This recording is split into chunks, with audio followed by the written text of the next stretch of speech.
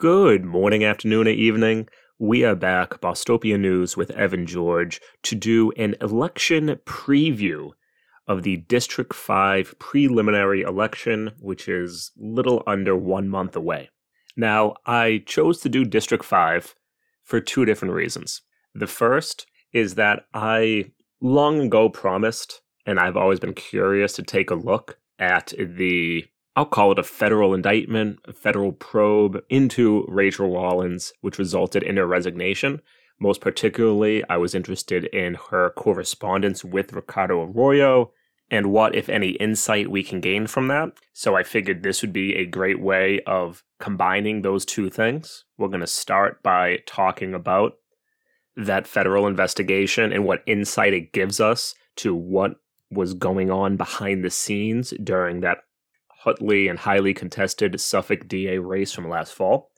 Also, if you haven't yet, I would go back and listen to me going through that Suffolk DA race while it was going on. I think there's still a lot of good insight and information to be found there. So that's the first reason I wanted to focus on District 5. And the second is that out of the three very contested, I would say, preliminary elections here in Boston, they are District 3, District 5, and District 6. And out of those three races, two of them I am heavily involved in. And it is much easier and much freer and probably makes for much better content if I focus on races and politicians that I don't really have to mince words or hold back or be afraid I might reveal something on. Now, I might still cover those two races before the prelim. I will most definitely do a review of both at the end, afterwards. But for District 5, I could be a lot freer. For really no other reason than if Ricardo loses this prelim, it really doesn't mean much to me. It is possible, and we're going to discuss it, that there is someone else in the race that would essentially vote the same way and not come with the same level of baggage from whether that was previous allegations of sexual assault when he was a teenager, the continuing to work with his brother against regulations, and then also his coordination with Rachael Rollins. And just the fact that he's from a big patriarchal family political dynasty and plays backroom politics just like anyone else does. If you have all that against you, and there's someone else who might essentially still vote yes when you would have voted yes, or vote no when you would have voted no, why wouldn't you go with that person? But again, we're going to discuss that later. For now, let's focus on some of that baggage, and most particularly targeting the two most recent, but the one that I definitely want to spend the most time on, and that is what went down with Rachael Rollins. And for a very quick recap first, Rachael Rollins was sworn in as the Massachusetts U.S. Attorney on January 10th of 2022, and roughly 1 year and 4 months later, resigned after a 161-page report from the Justice Department Inspector General Michael Horowitz and the Office of the Special Counsel found that Rachael Rollins violated federal regulations, numerous DOJ policies, her ethics agreement, and applicable law, and fell far short, unquote, of expected standards. Now, some of these, or the highlights that I'll go into a little detail on: sabotaging a rival campaign, that's definitely going to be the big one we focus on; lying under oath, basically at first claiming that she was not the anonymous federal source that was cited in a Boston Herald article, and then later having to admit, actually, no, that was me. Going to a political fundraiser, which massive eye roll; receiving campaign funds when already elected for just under $600.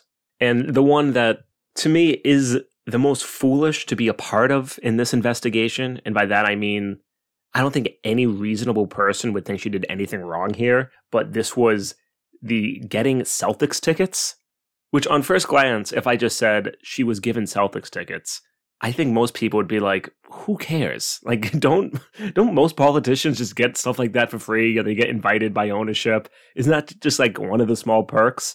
I mean, if I was ever in elected office and somebody was like, hey, we got free Celtics tickets tonight, you want to go? I wouldn't even hesitate, just absolutely. But what happened with this, and the reason I want to start with it, is that essentially she promised a youth basketball league in early 2022 that whoever won the league, she would try to get Celtics tickets for as like a gift, as a little perk. And I think someone in her office, their partner, also like works with the Celtics. And Rachael Rollins asked, hey, do you think this is something we could do? I'll actually read from you now from the report. Quote, on February 17th, 2022, Rollins spoke to a youth basketball group participating in a number of all-star games and competitions in Springfield, Massachusetts. The youth were part of a Project Safe Neighborhoods youth outreach program in which the Massachusetts U.S. Attorney General participated. It continues further.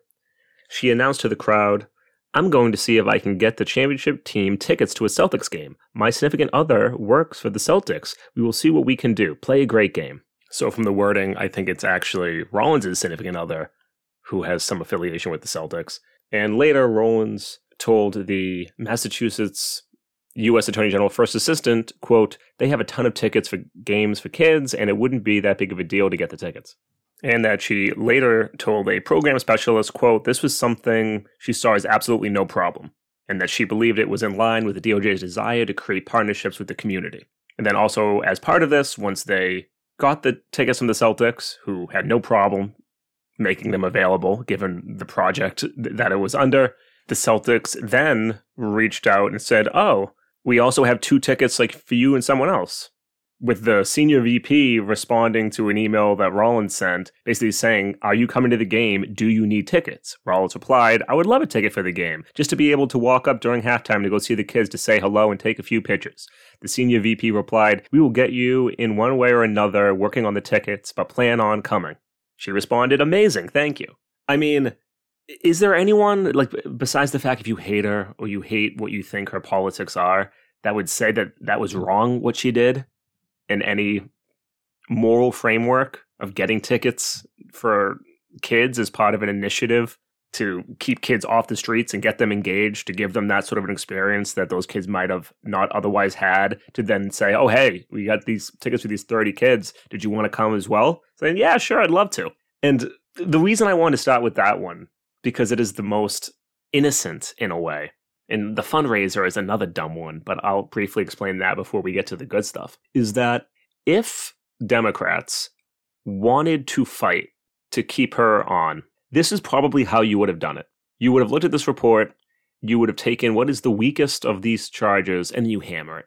And then you would just have championed, is this really wrong that she went out of her way to give like a once-in-a-lifetime experience to these 30 kids?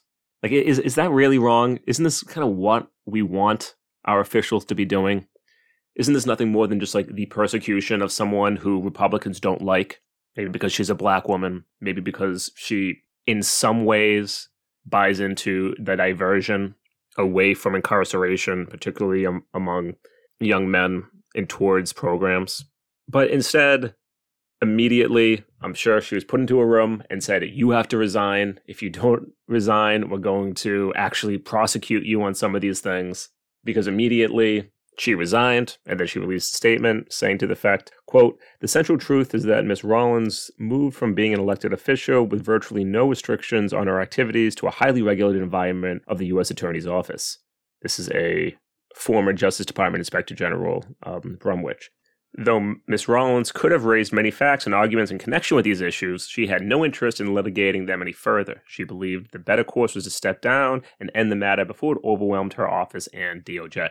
And I'm sorry, her actual resignation statement that she sent on May 19th simply reads, Dear Mr. President, this letter is to advise you that I am resigning from my position as U.S. State's Attorney for the District of Massachusetts, effective at the close of business today.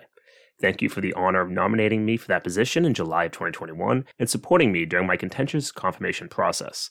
I wish you and your administration the best of luck in the months and years ahead, respectively, Rachael Rollins. Also CC'd the Honorable Merrick Garland, Attorney General. And for me, when we look at the political landscape of 2023, there is nothing in here that is not standard practice that every single elected official, judicial appointment, whomever engages with constantly. I mean, just look at the craziness that goes on at the federal level. Like the idea that even the most serious charge of she lied during an investigation, these people all lie constantly. And I just find it just fascinating of who gets caught and for what, and then what happens afterwards. Because if Rachael Rollins was a conservative, but was a Republican, and this was under a Republican administration, there was absolutely zero way they would resign. Because you don't get anything for resigning. You will just get deemed a loser, and you're out. You do nothing. You fight tooth and claw. You stay in. You wait for the news cycle to go through. You have an entire both media and political infrastructure to support you in this endeavor. And you just go through it. Like, oh, what? You texted someone, hey, best of luck in the campaign. You reached out to a journalist. And I'm going to go through the details on this in a second. You texted a journalist saying, hey, you might want to look over here for this. You got some tickets to a Celtics game. You went inside a political fundraiser rather than waiting outside and having your one-on-one like you were advised. I mean, it's so little. And just to me, just the difference between how much of a fight this would have been if it was a Republican versus how Democrats, how liberals and progressives handle situations like this, which is, oh my, you have to resign immediately. You've dishonored the institution and the office. You're going to hold us down. We need you to leave. I can't take these questions because we're supposed to be the good guys and they're the bad guys. And that, to me, it just highlights just this different analysis and understanding of what this is really all about and how Democrats are simply not willing to fight or to stand for anything but their own individual careers, their own individual self-interests. And I'm probably projecting a little bit about things that are going on locally right now, but how liberals and progressives really only engage in this work or even just the act of voting or electoral politics as means of moral expression. That for them, all this is to self-reflect their own morality. And that is why they cannot handle it if someone who's supposed to be on their team tells a fib or crosses a line, because now the people on Twitter are going to be saying, how can you support this person? They did something wrong. And now you start to feel a little bad because you're not making these analyses based upon power, based upon who is going to put and implement the best policies to help your community, the most marginalized members of your community that you profess that you care about. All that goes out the window. You just want to feel good. And it doesn't make you feel good if someone on your team gets caught doing something. Where for conservatives, they sit atop a hierarchy because they were either blessed by God to be there, because they're just tougher, they're stronger, because they're able to make the hard decisions, or because, hey, that's just the way life is. And while for liberals and progressives, they sit atop a hierarchy because they studied really hard for the SATs, because their morality, their recognition of how lucky and fortunate they are is what makes them blessed and capable leaders. And even though they end up making just about the same decisions as the conservatives in those higher office, they know that they really thought through it and that this is the best thing and it's the morally right thing to do. And since we are so smart and so benevolent, you don't need to talk about redistribution. You don't need to talk about decentralization. None of that. You can trust us. But if you do anything which jeopardizes that trust, like get caught lying, ooh, now you're out because you threaten and undermine the entire project. Now, having said that, do I really care if Rachael Rollins resigned? Not really. A lot of the do not prosecute list, it's my understanding they continued to prosecute. It's my understanding that she didn't go nearly far enough with firing and replacing personnel in the same way that Larry Krasner, Philly DA, did. Just absolutely cleaned house. I don't remember anything like that coming from Rachael Rollins. Again, that isn't. She's probably is one of the better DAs that we had or attorney generals that you could put in that position, but not at the level that I angry or emotionally upset that she resigned. And just before we get to the good stuff, the whole investigation that kicked this off, which really should have been kind of a tell that there's no way you're going to get in trouble for this, there has to be more to it, was all about this dumb fundraiser, where on July 14th of 2022, the Democratic Party just had I'm reading from the flyer, a reception with Dr. Jill Biden in support of the Democratic Grassroots Victory Fund. in Andover, Massachusetts. And this is how this whole investigation begins. It's all in the introduction. I'll read from it. Quote, available information indicated that Rollins arrived at a private home in Andover, Massachusetts, where the fundraiser was being held, driven in a government vehicle by a subordinate employee of the Massachusetts U.S. Attorney's Office. After news stories reported Rollins' presence at the fundraiser and questioned whether Rollins violated the Hatch Act, which is basically a federal statute that restricts political activities of federal employees who work in the executive branch. Now, Rollins, once she got caught at the fundraiser, tweeted that she had approval to be there. However, it appears that when she discussed this with the ethics office, what they advised was that she go to the steps of the party, have a brief one-on-one with Dr. Joe Biden, and don't go inside. And reading from that exact section. As more fully described in this report, we found that based upon advice she received from the MA U.S. Attorney's Office staff, Rollins agreed to a plan where she would meet with Dr. Biden outside the event and not go inside the home where the fundraiser was held. Again, like, how stupid are all these little policies of, oh, no, you can't speak inside the door, but if you're outside of it, that's okay. And that these are the things that, I mean, this isn't the core of why she resigned. And I have to imagine whoever opened this investigation, maybe they knew, maybe they didn't. But can you imagine Democrats opening a federal investigation because you were 6 steps to the left of where your office told you should stand? Like, this is at all what matters? Which I really hope this isn't the case. I really hope the Democrats weren't like, oh my, no, we need to be seen as taking this seriously. And then they opened the investigation and then they found the real good stuff. It's, to me, much more comforting in my mind that they knew about the coordination with Arroyo. They knew about other things, and then they decided, here's how we're going to go through it. Because if they were this dumb that just this investigation is what led to it, oh my God, they would be even more incompetent than I think, which is a pretty low bar. But regardless, through this investigation of did she go to a fundraiser or not, now we can talk about the real reason we're here and Rachael Rollins and Ricardo Arroyo's connection and coordination during that Suffolk DA campaign. And these two talked about everything, which, good.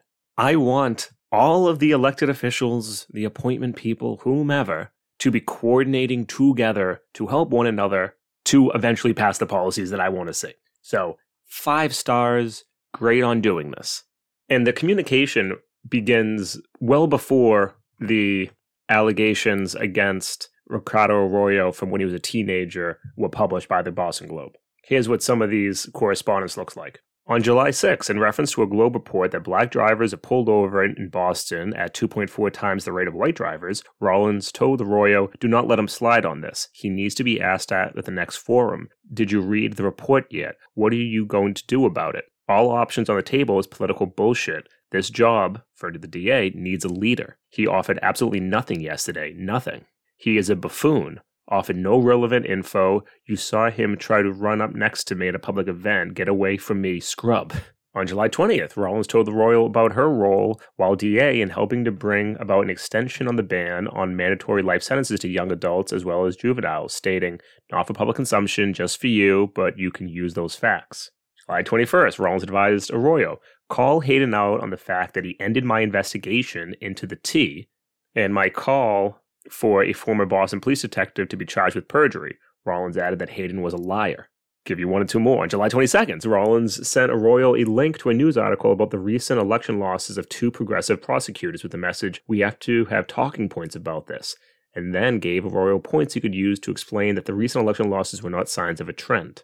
On August 22nd, Rollins asked Arroyo, do you have anyone doing opposition research on Hayden at Hayden's secondary school, at Hayden's university, any domestic calls to his house, a research service search? So all of those kind of just fall under general advice or just direct back and forth talking to someone to try to help them through a campaign. The big 2 elements that Rachael Rollins was involved with assisting Ricardo Arroyo fall into, again, 2 different buckets. One is advice on how to handle the Globe articles bringing up the former sexual assault allegation from when he was a high schooler. And then the second is an attempt to reveal more dirt on Kevin Hayden. And that was really, that latter part is what she inevitably got in the most trouble for. So, just reading again from the text. Between August 17th and August 19th, Rollins had multiple communications with the royal by phone and by encrypted messaging that included references to the law professor's letter.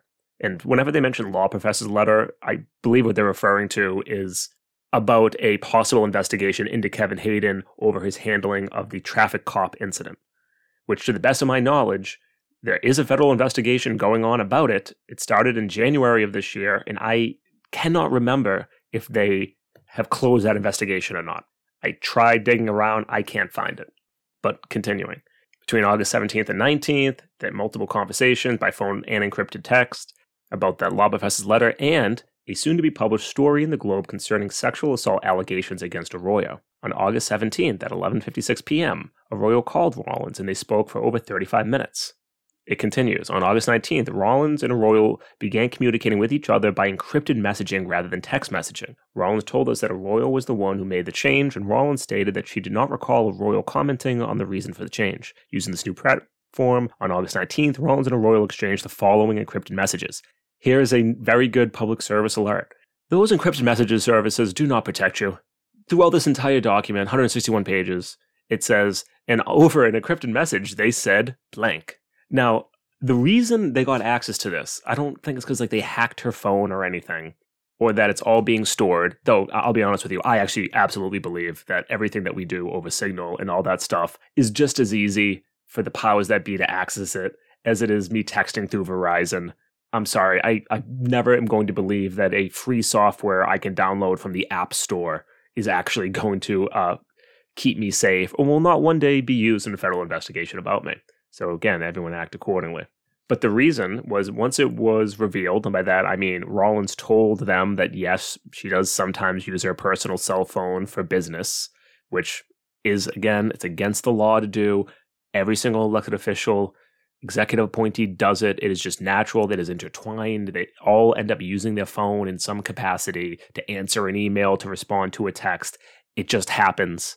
But because of that, quote, the Office of Inspector General asked Rollins for permission to image the contents of her personal cell phone. So I think just make a duplicate copy in order to search for information related to Rollins' actions as U.S. attorney and relevant to our investigation. Rollins declined to grant the OIG permission to image her personal phone. However, Rollins agreed to voluntarily provide the OIG with all communications during specific time periods with certain individuals that OIG identified.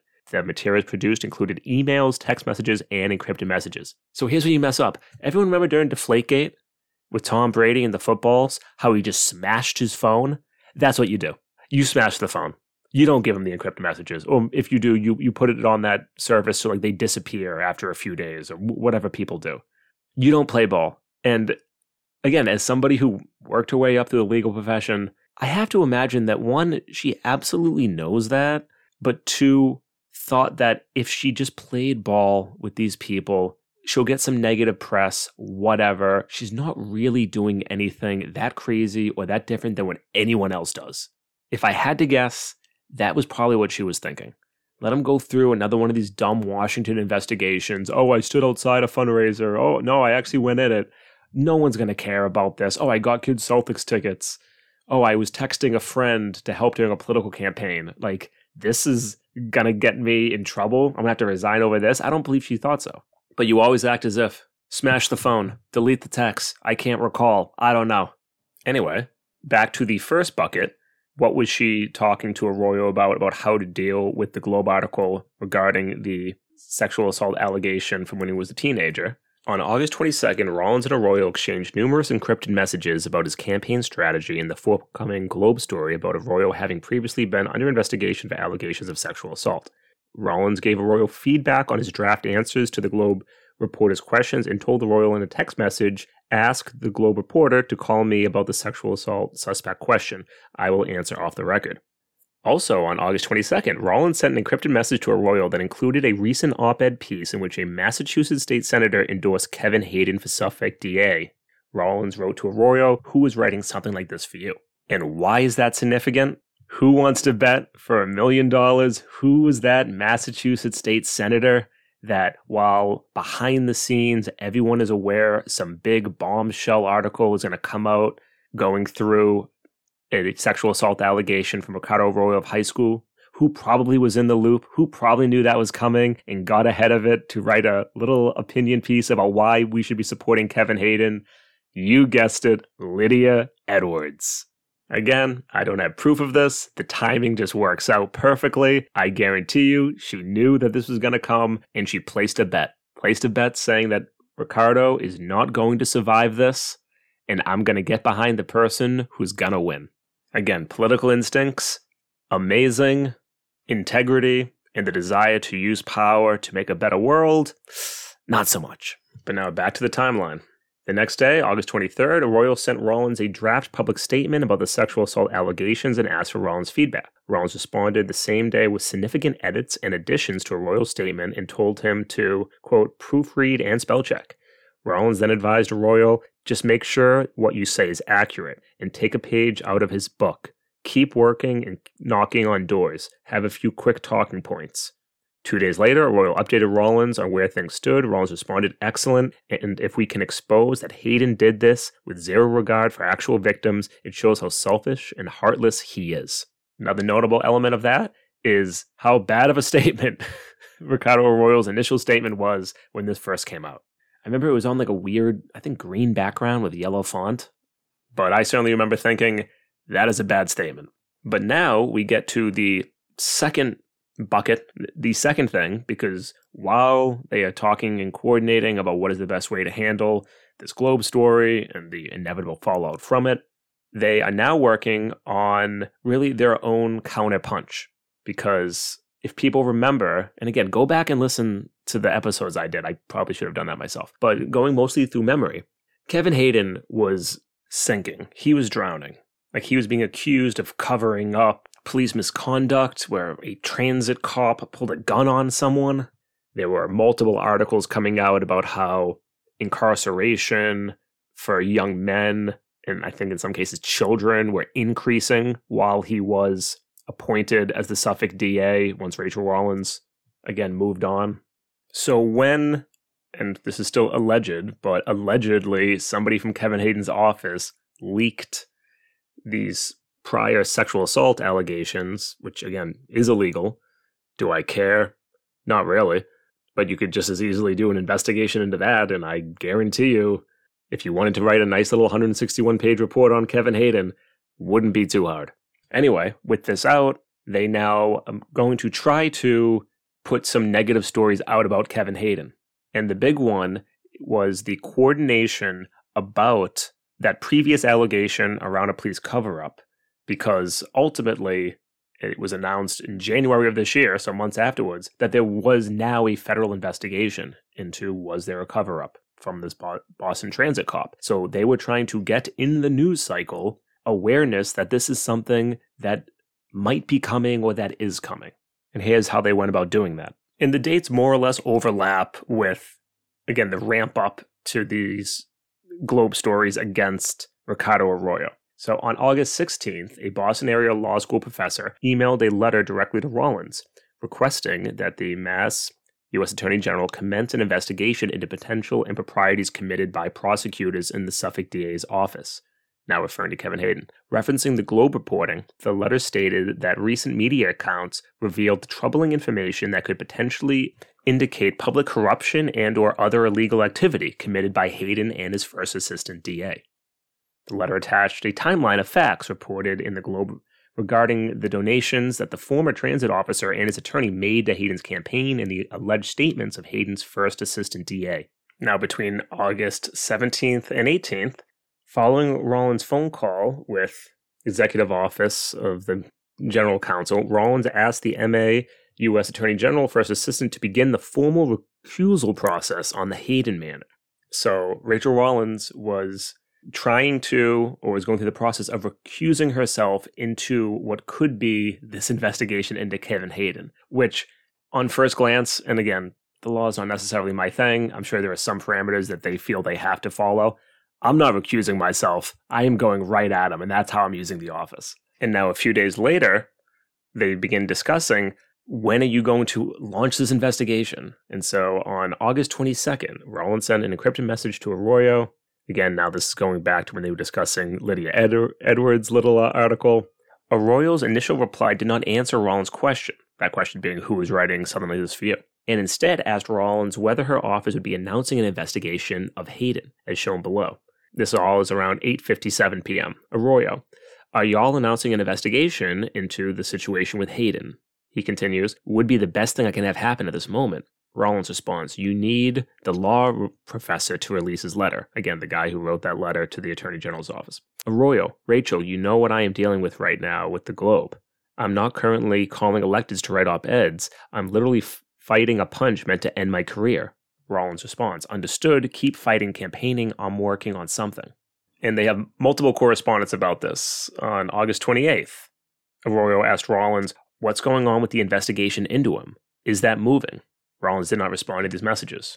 And now on September 1st, Rollins and her first assistant has the formal recusal memorandum recusing herself from any potential investigation into Kevin Hayden, which again, I would say shouldn't have done, should have just used her office to announce an investigation. Anyway, and Rollins' strategy to try to help Arroyo during this is to get the Boston Herald to start reporting on this recusal, basically saying, hey, just want to let you know, I'm not doing anything about the Kevin Hayden investigation, in the hopes that the reporter would be like, wait, what Kevin Hayden investigation? And then start writing negative stories about this potential investigation into his potential cover-up of the transit cop. That was like the strategy. And just before that, August 31st, Rollins sent a text message to the Herald reporter stating quick call. Now, this investigation, they keep referencing the Herald reporter. They never name him. I instantly just thinking, what Herald reporter would I have reached out to? It's Sean Philip Cotter. He does the best work with this type of stuff that the Boston Herald has. And they later reference, like, on this date, the Herald article published this. So it is very easy to figure out who it is. I hope this isn't doxing in any way. And I think he's with the Globe now, anyway. She begins having multiple phone calls with him from August 31st to, I think, September 3rd. And this is ultimately where she gets caught lying to these investigators, saying at first that she was not the anonymous federal source that Sean used, but then later admitting that she was. And ultimately, and this is something else I want to talk about, the Herald chose not to run the story before the primary election, and instead published it on September 11th afterwards. And just before I go into that, text on September 2nd from Rollins to Sean, I understand you reached out to the DOJ about the Hayden Transit Police issue, and I've heard there might be some movement on that. Would you be able to give me a call tomorrow? And it seems like probably both Sean and the editors of the Herald were in some way trying to figure out, is this just a smokescreen by the Arroyo's campaign? Like, is this something that's really going on? Because they're making calls to a whole bunch of people to look into this. On September 3rd, department call detail records reflect that the Herald reporter called the MA, United States Attorney General Executive Office. They asked about that law professor's letter. They asked and they said that they had a law enforcement source that said that there was going to be an investigation into the Herald. The executive officer saying that she could not confirm or deny anything like this. And according to the executive officer, Sean responded with the words to the effect of, I'm glad I called, ... I feel like you talked me off the ledge. Because I guess as part of that, we can't confirm or deny investigation. This person counseled the Herald reporter to use his common sense and be careful that his source was not trying to influence the election. So somebody from the executive office, when talking to Sean, who's investigating this, who is getting all these calls and texts from Rachael Rollins, basically is saying this might be an attempt to influence the election, which two things can be simultaneously true.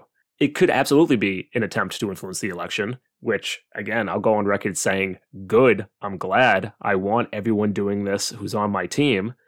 And two, it could be true, right? Like, there was eventually a federal investigation into Kevin Hayden, which might still be ongoing because we just don't have good local journalism that is easy for me to tap into to actually figure that out or not. So revealing something that is true, even if it is an attempt to influence of an election, you can still do as reporters. And that is the big distinction between how the Herald handled this and how the Globe did.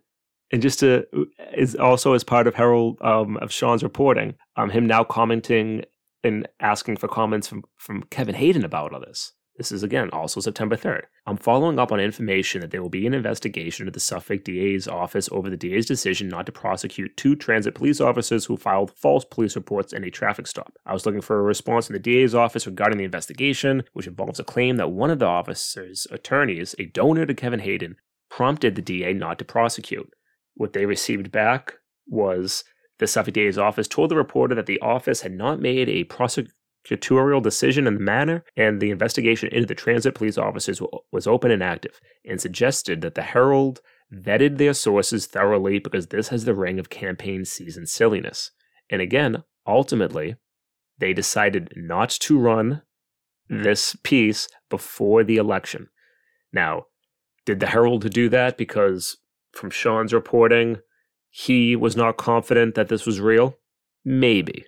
Is it much more likely that Sean did write up this article and that the editors of the Boston Herald, who absolutely, I don't think this is a controversial statement, wanted Hayden to win, that their publisher, their editor, I don't know who ultimately axed it, decided not to run it?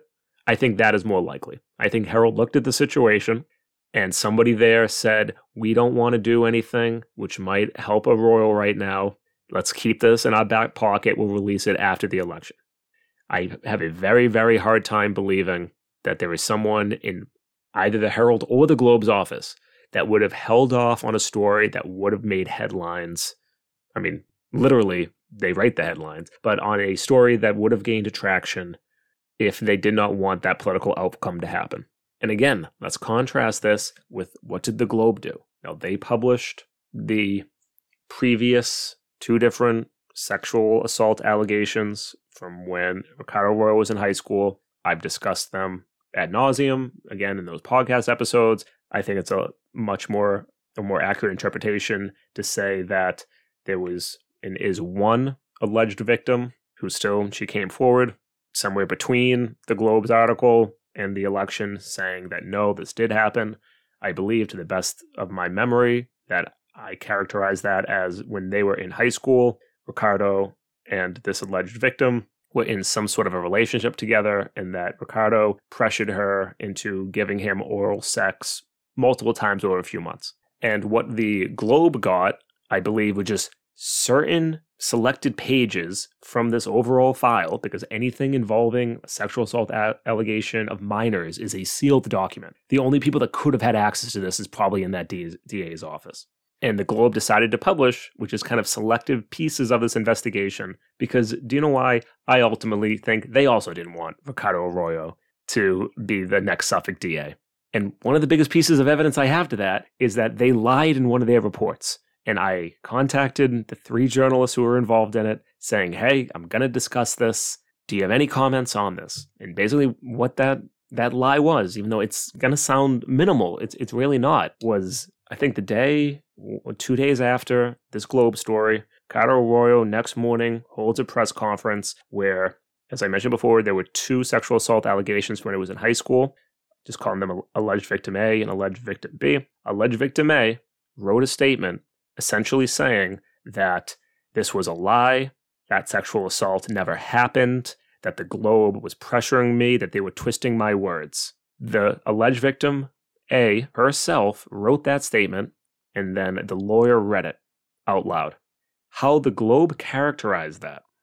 And this is from the article that was last updated August 24th, published by Danny McDonald, Evan Allen, Andre Estes, and Andrew Ryan. And it's still listed as such, because I went back to check to see if they eventually corrected it, was, quote, on Wednesday, the woman's attorney, Mello Cronin, characterized the correspondence with the Globe as harassment and said the Globe had twisted her words. No, she didn't. Those were the direct words from the alleged victim themselves, who said that they were not a victim of Ricardo Arroyo, that the Globe harassed her, the Globe twisted her words. It was written in the statement. It was the words of the alleged victim. And the Globe decided to characterize that not as the words of the alleged victim, but as the words of the lawyer, which has a much different resonance when people read about sexual assault, to hear from the alleged victim themselves or to hear from a lawyer, where we all know is just going to say what is ever in the best interest of their client. And, to my best recollection, the Globe received these documents well before they published them and released them in a time that was the most politically convenient to the Hayden campaign. And again, maybe the third and final time I'll say it, go back and listen to those 2 articles. I go through the timeline and the outline. But okay. End result, Ricardo Arroyo loses, Kevin Hayden wins. Now here is how they talk about that loss together. Reading again from the report. As noted previously, on September 6th, Hayden defeated Arroyo in the Democratic primary race for Suffolk DA. Beginning at 11:22 p.m. that evening, Arroyo sent Rollins a series of encrypted messages, updated Rollins on the status of the vote counting and expressing pessimism about his chances for victory. At 11:24 p.m., Arroyo messaged, "Your legacy work deserved better. The country deserved better, and I wish we were able to deliver." And again, that is Arroyo commenting to Rollins about the legacy of her work as Suffolk DA, and that legacy deserved better. Rollins responded at 11:25 p.m. "This was just dirty and unethical. Such a piece of shit, illegal move they did by leaking victims' records. They are not above the law. He will regret the day he did this to you. Watch." Arroyo responded, "I hope so. I really need it from my heart, because this was literally illegal AF and harmful AF." To which Rollins responded at 11:27 p.m., "And I am proud and grateful that you put your hat into the race. Keep your head up high. You know your truth. And you can file ethics complaints and demand investigations until you get your answers. The truth always comes out." And I do think there is some insight there, especially for someone like me, and I express this a lot. I always say, I can't tell you what's inside these people's hearts. I don't know. I just look at their actions, most specifically about how they vote, and then I kind of work backwards from there. There does appear to be a lot of sincerity in that exchange on that night of Arroyo's loss, of them viewing this as them working together. And it might just be backhanding and, patting each other on the back, like we're on the same team going forward. I need your help going forward. You might need mine going forward. Thanks for what you did. It could just be that. But how that read did seem like they genuinely cared, not just about their own reputations, but around the role of the office. And the final 2 quick little things that I just think have some good insight into like how this all works behind the scenes is not just the direct outreach to Sean that Rollins was doing, but how people guide the press just in general. And this is referring to Rollins speaking now to a Globe reporter. This is back in August, but I just want to read this to you. Rollins sent a text message to the Globe reporter stating, "You could ask for the grand jury schedule. The grand jury coordinator keeps a schedule in half-hour increments about who has requested and has scheduled GJ time. You could get the name of the ADA handling the case now and make a public records request for all emails to and from that person regarding this case. Also, ask for all correspondence from the T to the office regarding the case, and all correspondence regarding this matter, up to and including today, emails, texts, voicemails, calls, encrypted messages, etc. Remember, the police brought this to us about one of their own police officers. They had done a thorough investigation and absolutely believed that he should be prosecuted if they took this extraordinary step. This reaction is absolutely in response to your article, 100%. And I just liked the highlighting the almost, it's not even breadcrumbs, it's literally helping this reporter by saying, here's how you get this information that I can't legally give you, but if you want to get it in a roundabout way, contact this coordinator, make this request, specify you want this. I found just kind of that general, I'll call it hand-holding, but just a clever way of how the powers that be, the people in these offices, help the press, sometimes at this minute level that you would hope a senior investigator, those are those people that would have that institutional knowledge of how to do it. But the fact that we've gutted media to such an extent in this country, you probably just don't have that many veteran reporters. And so you kind of just do have to rely on what executive appointees want to help you out. And of course, that always means it's going to have a lot more of a political lens to it. I'm sure the history of journalism is politicians working with the journalists to leak them stories. And this is something that I say a lot in left circles, especially when dealing with the media. It's your job to make their lives easier. They're under deadlines. They're very stressed. Help them out. Give them all the information they need. Hold their hand. They'll thank you for it and come back to you. And the other little funny part I just wanted to mention before we move on is how Rachael Rollins tried to cover her tracks within her own office. So once the Herald eventually released, Sean Philip Carter released the article about a possible federal investigation into Kevin Hayden. I mean, that same night, this is September 11th, Arroyo responds thrilled, absolutely thrilled. And now Rollins reaches out to her staff, and reading again from the investigation. Also within minutes, Rollins sent a text message from her personal phone to the Massachusetts United States Attorney's Office First Assistant, the executive officer, and another staff member with a link to the Herald article with the questions, WTF? Exclamation point, question mark, explanation point. And when was the office contacted about this? And why wasn't I called? How are they quoting things? But again, it was Rollins herself that was the source. But now to try to cover her tracks, she is reaching out to her own staff, basically, of people within her office's administration, just being like, what is going on? Who did this? I am outraged. Didn't seem to work. I mean, so they then hopped on a call for 12 minutes and the investigation goes further. But I found that funny. Just, how people cover the tracks. But ultimately did not work for a lot of the reasons outlined before. Democrats not at all willing to put up a fight for Rachael Rollins. And she resigned. What happens to her next? Who knows? I'm sure she'll enter the private sector in some capacity. And maybe she'll come back in 4 to 6 years. We'll see. But now back to Arroyo, because that was really just one of the big scandals, I guess we'll say, from this summer. The second is his payment of a fine. And I'll just very quickly comment on this, because this is already going way too long. Going to read from an article on June 27th. This is the WBUR article by Deborah Becker, titled, Ethics Panel Fines Ricardo Arroyo in Conflict of Interest Case. Reading from the text. Boston City Councilor Ricardo Arroyo has agreed to pay a $3,000 fine for violating state conflict of interest laws. Arroyo admitted that he provided legal representation to his brother Felix Arroyo in a lawsuit against his brother and the city of Boston, even after Ricardo Arroyo was elected as a Boston City Councilor. And this is about multiple different lawsuits involving his older brother, and I believe an alleged sexual harassment or assault allegation from when he was in the Walsh administration and then he was let go. So I think this is Felix being sued for that alleged harassment and or assault. And this is also Felix suing the city for his dismissal and Ricardo offering or giving legal representation. A big question I have was he charging his older brother? Because that would actually swing what I'm about to say, if somebody wants to give me some insight on that.